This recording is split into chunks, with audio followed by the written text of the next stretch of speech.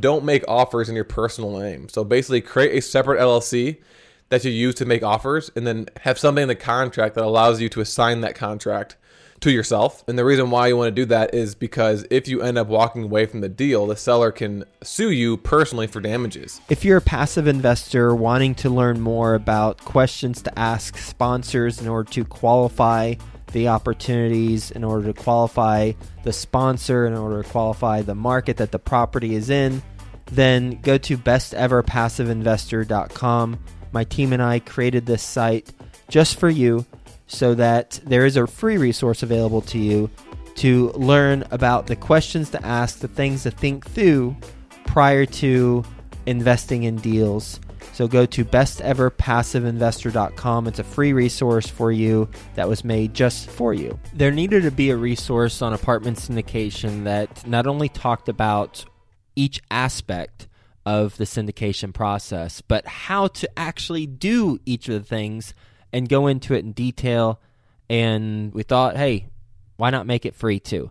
That's why we launched Syndication School, and Theo Hicks will go through a particular aspect of apartment syndication on today's episode and get into the details of how to do that particular thing. Enjoy this episode. And for more on apartment syndication and how to do things, go to apartmentsyndication.com, or to learn more about the Apartment Syndication School, go to syndicationschool.com so you can listen to all the previous episodes. Hi, Best Ever listeners. Welcome back to another episode of the Syndication School series, a free resource focused on the how-tos of apartment syndication. As always, I'm your host, Theo Hicks.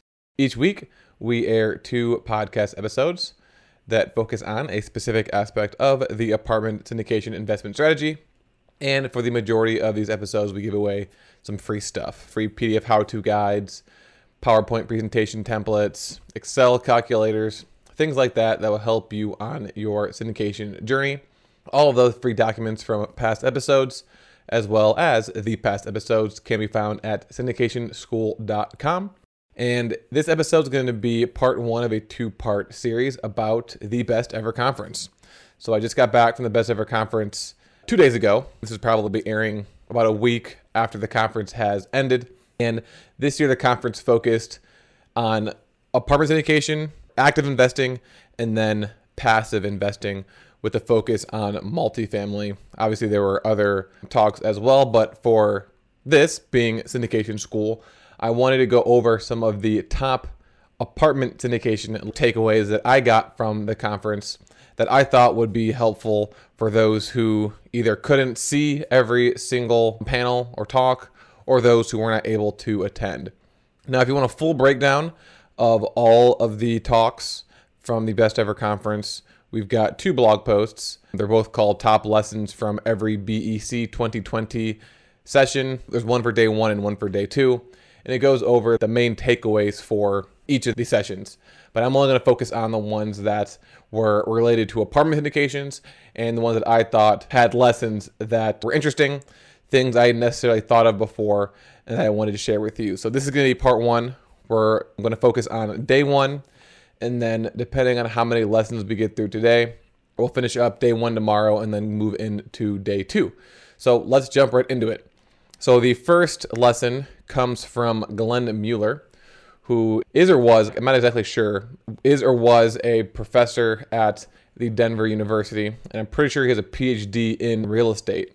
And one of the things that was interesting is he talked about the current economic expansion and why it's been one of the longest, I think this is the longest, I don't think he said this, but someone else mentioned that this is the longest economic expansion in recent history, starting back from the 1950s. He talked about why, and he called it a lower for longer environment. So basically what he said is that the 3 main drivers of real estate demand are going to be population growth, GDP growth, and employment growth. As you know, we talk about population growth and employment growth a lot when talking about which markets to invest in. So compared to previous periods of expansion, being from the end of a recession to the beginning of a recession, that's the period of economic expansion. These 3 factors, the population growth, the GDP growth, and the employment growth, have been lower compared to the previous expansion. So the current expansion that we're in, the growth for those three factors have been lower compared to the growth of the same three factors in all previous economic recessions. And he also said that these income drivers are essentially identical to the costs of real estate. So the GDP growth, for example, and the employment growth and the population growth have been very similar to the interest rates. So he said because of this, we're in an equilibrium state where one's not higher than the other. And that's why this current expansionary period has been more stable, has been the longest, and why he thinks it's going to continue to be stabilized, be equalized, and not enter a recession. So that's Glenn Mueller from Denver University saying that we're in a lower for longer environment. So that was interesting. The next one was Jillian Hellman, who is the CEO of Realty Mogul. And her talk was lessons learned from crowdfunding $2 billion in commercial real estate. And there's actually two pieces of advice that she gave that I thought were interesting. One of them is funny.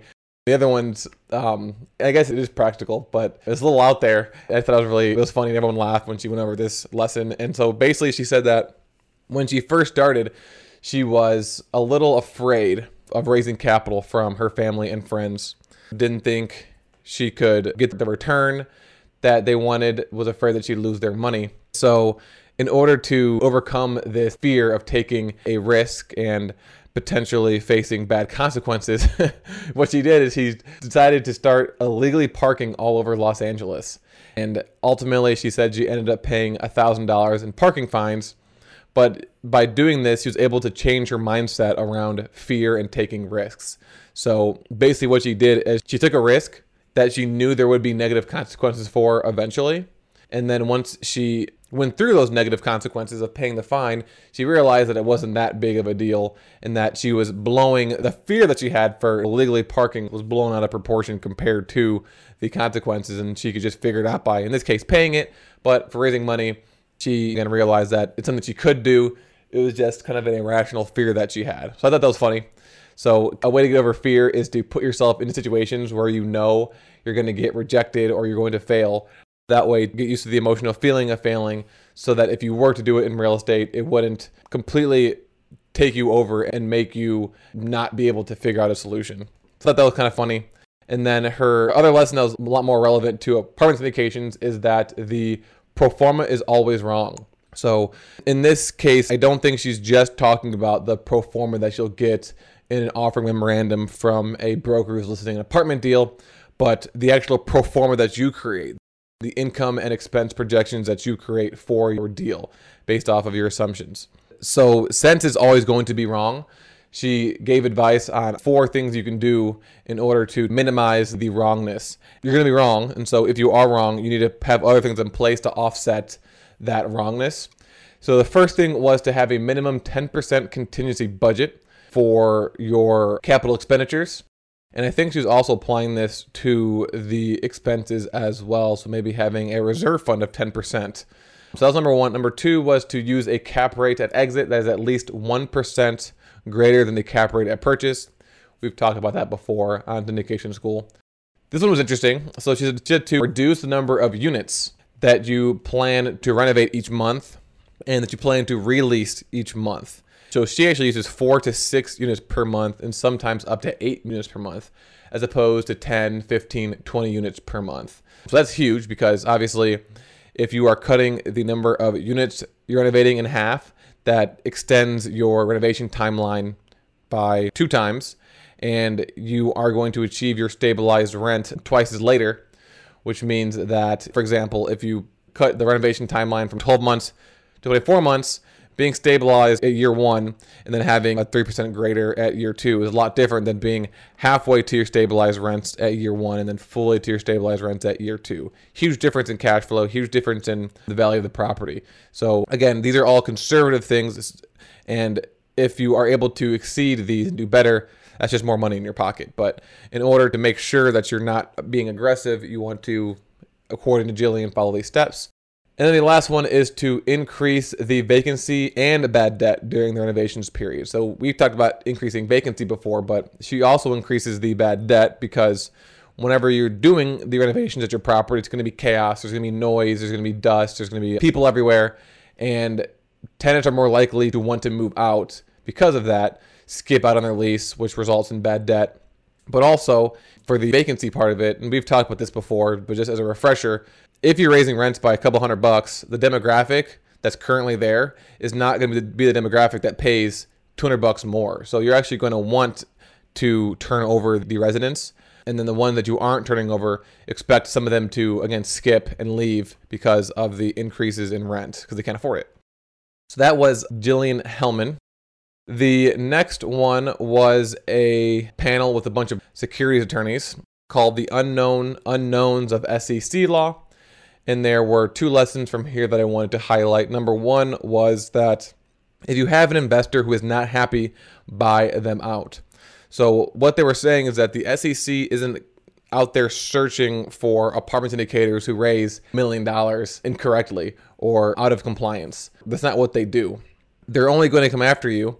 I guess not only, because they possibly could come after you without someone coming to them, but most of the time they go after syndicators who have done something wrong to their investors.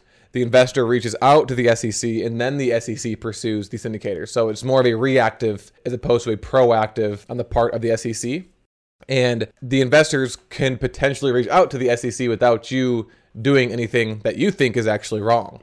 So if you do have a disruption like this, they said that the best approach is to just buy out that investor, especially if they're a small investor. If they're 1% of the total capital raise and they're out there reaching over to the SEC because they're confused of what preferred return meant, they thought that 8% preferred return meant 8% each month, not each year. And they're going to the SEC saying that you lied, even though that they're wrong. That's still going to be a major headache for you. So in order to avoid these types of disruptions and potential lawsuits, you can just buy the investor out. It saves you both time and money. So I thought that was interesting. And the other lesson was about the differences between a JV and a syndication. So what they said is that obviously for a JV, the people who are involved all need to be active in the business. But what you might not have known is that you can have someone who invests, say, 90% of the capital, and their active involvement is deciding the compensation structure for the sponsor. So that they pick what the acquisition fee is, they pick what the asset management fee is, and according to these lawyers, that can be deemed a JV, even if they're not asset managing the deal. They're the ones that upfront picked and decided what the fees were. So that's an active role. Therefore, it could be a JV. So I thought that was pretty interesting. I didn't necessarily know that someone could just pick the fees and it be considered a JV. Again, maybe I misunderstood what they said, so obviously don't just take my word for it. When you're structuring any type of syndication or JV, make sure you're talking with an attorney, but that's what they said, and that's what I'm telling you today. The next lesson is from Joe. This one was funny. So basically, he was talking about how to accomplish more. This one's kind of similar to the Jillian Hellman illegally parking lesson, but a little grosser.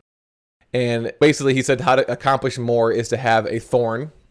So a thorn is a negative experience that you can draw upon to propel yourself forward. So for example, for Joe, his thorn was he had a bad deal where he ended up losing money on his first deal, among other things that went wrong with that deal. And he never wants to experience that again. So he uses that negative experience to propel him to always make money on his deals because he does not want to go through all the chaos that happened when he ended up losing money on the deal. So he said that everyone needs to have an experience like this. That is something that they are kind of avoiding and using to propel themselves towards something else. And if you don't have a thorn, another strategy is to make a thorn up. So basically say, if I don't accomplish X, Y, Z, then I am going to have to do something really bad that I don't want to do. And that's going to be your thorn. And the example that he gave was holding dog poop in your hand and licking it. So let's say you have a goal of syndicating one deal in 2020.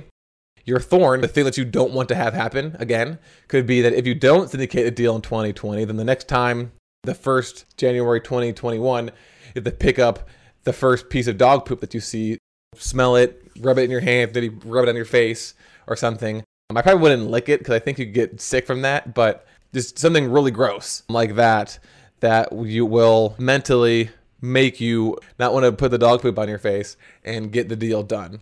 So I thought that was really funny, really unique, And I'm sure that it works, right? If there's something else that you really don't want to do, like, I don't know, go skydiving or something that you're afraid of, something that's gross, something that scares you, then you can use that as a punishment, in a sense, for if you don't accomplish whatever goal you want to accomplish.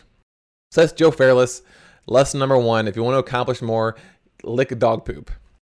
The next one is going to be Alex Racy, who is a special ops guy. I think he was in the Army. I'm not sure if it was Army Rangers or Green Berets or something, but he was in the Special Forces in the Army. And he was talking about peak performance. And basically what he was saying is that there's the human performance, like physical performance, and then like mental executive performance. And your human performance is based off of eating, sleeping, and moving, exercising. And if you don't have peak human performance, you can't have peak executive performance. So those things are tied together. So basically, if you're not in good shape, then you are limiting your ability to run a business, to accomplish goals, to scale a business, things like that. So he talked about 3 performance categories that I thought were interesting. That he says that most people fall into one of these 3 categories when it comes to human performance. And the first one was kicking the can. I probably fall into this category right now a little bit. This is someone who was a star athlete in high school or college, or maybe when they first graduated college, they got in really good shape, or at some point early on in their lives, they were in really, really good peak athletic shape. And they were obsessed with it. They focused a lot of their time and energy on the physical side. And then once they got a job, they shifted 100% of that energy to their job. And they stopped working out, stopped eating well, stopped sleeping well, maybe made a lot of money in their job, maybe were really successful in their job, but their physical and their mental and emotional health was lacking. So I said, this is the guy who works all day and then maybe drinks all night or something. And then, since it's called Kick the Can, this is the person who says, eventually I'll get back into working out. Eventually I'll focus on my sleeping or eating. But for now, I'm just going to focus on my job. So that's kicking the can. The second category is the head in the sand. So this is basically someone who's overwhelmed with the total number of different fitness routines and sleeping advice and diets out there. There's hundreds of thousands of these things, and they don't know how to pick between the two. So they say, screw it, I'm going to put my head in the sand and just ignore all of it and just forget about it. Because how do I know which one's right? How do I know which one to pick? Just forget about it. And then the third one is the all good. He had pictures, like cartoons, to represent each of these. And the cartoon for all good is the one where the dog is in the house sipping the coffee and the house is on fire. And he's saying everything's all good. And basically, this is someone who is working out, is eating well, is sleeping well, but they maybe are overdoing it. Maybe they are not doing it totally 100% properly, and so they have issues. Maybe they've got joint pain or back pain or acid reflux or insomnia or some issue. So like on the outside, everything looks like it's fine, but on the inside is where they're having the problems. And this is the category Alex that he falls into. So you don't want to be in either one of these 3 categories. You want to be in peak performance. So he said that in order to be in peak performance, to optimize your human performance for each of those 3 categories, you want to look up, research the following 3 factors. So for eating, you want to look up metabolic flexibility. For sleeping, you want to look up sleep hygiene. And for moving, you want to look up minimum effective dosing. And so if you follow those 3 things, you'll have peak human performance, which will also, as a result, positively impact your executive performance. So that's a lesson from peak performance special ops veteran Alex Racy. Next, we've got a lesson from Clint Coons, who's, I believe, an attorney. And this is about asset protection, planning for real estate investments. Pretty quick lesson, but basically what he was saying is that don't make offers in your personal name. So basically create a separate LLC that you use to make offers, and then have something in the contract that allows you to assign that contract to yourself. And the reason why you want to do that is because if you end up walking away from the deal, the seller can sue you personally for damages. So let's say you put a property under contract and then 30 days later you cancel the contract, but during that 30 days, the value of the property dropped by $1 million. They could technically come sue you for that $1 million. But if you put the property in an LLC name that doesn't own any property, then they can't sue you personally. They can only sue the LLC, which doesn't own anything. The last session I wanted to talk about was the intellectual debate that was basically between 2 people on one side and 2 people on the other side. And the topic was, will you have greater success over the next years if you sell more than you buy in 2020? So we had Neil Bawa and John Seabury who said, yes, you'll have greater success over the next years if you sell. And then you had Jillian Hellman and Jamie Smith saying, no, you should buy more. So I'm just going to go over kind of the arguments on both sides. So for the ones that said you should buy more, they set the stage by saying that you're only buying things that are long-term value-add deals in quality markets with quality underwriting and management. One of their best arguments, I think, was saying that when you sell a property, you lose the future wealth potential of that property because you no longer own it. You're no longer benefiting from forced and natural appreciation, but also you're going to be taxed on the money that you actually make. So not only are you losing out on future wealth, but you're also losing a portion of the income that you're getting because of the capital gains taxes at sale. So that was pretty interesting. That was Jamie Smith. And then Jillian had 3 reasons why you should be buying more. One was that interest rates are extremely low. There's a huge demand for multifamily, but not enough supply, which we'll talk about a little bit more in tomorrow's lessons. And you will lose 2% each year due to inflation if you are liquid. So where else can I put my money? If I'm going to put my money in my bank account, it's just going to lose money. Whereas if I keep it invested, even if the rents go down, rents slow, my returns get lower, I'm still making a return as opposed to actually losing money. And then lastly, they said that if you are buying besides long-term value-add deals and quality markets with quality underwriting and quality management, you should be playing defense and investing in asset classes such as mobile homes and affordable housing, which they say continue to perform during recessions. On the other hand, we had Neil Bawa and John Seabury, who said that no, you should sell more in 2020. And they said because, one, people are no longer underwriting deals based on fundamentals of a property, but on aggressive pro formas. They're also more leveraged and securing loans with longer interest-only periods, and sponsors are trying to maximize fees. They talked about government is continuing to spend our tax dollars to create inflation, what they said is quantitative easing, and this is unsustainable. They talked about how rent growth is slowing and expenses are increasing, which means NOI growth is slowing. They said that economic slowdown is inevitable and you want to have cash to take advantage of opportunities, that people are buying overpriced properties from veteran investors who are waiting for a recession. So basically that everyone buying right now is a bunch of dummies. Everyone that's selling are all the geniuses who know what's happening and taking advantage of these dummies. They talked about the $1 trillion debt deficit. They talked about people from get-rich-fast courses are flooding the market, and that the Fed continues to cut interest rates even though the economy is supposed to be strong. So what do they know that we don't know? So what's funny is they had this heated debate back and forth, and then the ones who thought that you should buy more were the ones that ended up winning the debate. And at the end, they were like, by the way, we just kind of drew straws to see what side of the debate we would be on, and that it's not actually what they even believe. They were just doing it because that's kind of what they picked, and they come up with reasons why on their side. So just because they said all these things doesn't necessarily mean they believe their side of the equation, which I thought was kind of a funny way to end the debate and a funny way to end the episode. So let's close this one out. These are the top apartment syndication lessons from day 1 of the Best Ever Conference from 2020 in February. In the meantime, until we come back tomorrow, check out some of the other syndication school series about the how-tos of apartment syndication.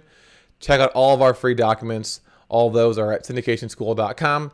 And make sure you pick up your ticket for the 2021 conference at BEC2021.com. It's the cheapest it's ever going to be. So if you want to attend it next year and see these talks firsthand, you'll want to go to BEC2021.com. Thank you for listening, and I will talk to you tomorrow. If you're a passive investor and want to learn more about Ashcroft Capital, the company I co-founded with my business partner Frank, and in particular want to learn more about our strategy and how we think about the opportunities that we purchase, go to ashcroftcapital.com and click the strategy button above, and you'll be able to read through our thought process we use when we're purchasing multifamily properties. Are you serious about taking the first step in the gateway to financial freedom? Then join Jake and Gino on a 4-week course that will teach you how to become a multifamily real estate investor. Go to jakeandgino.com. That's JakeandGino.com.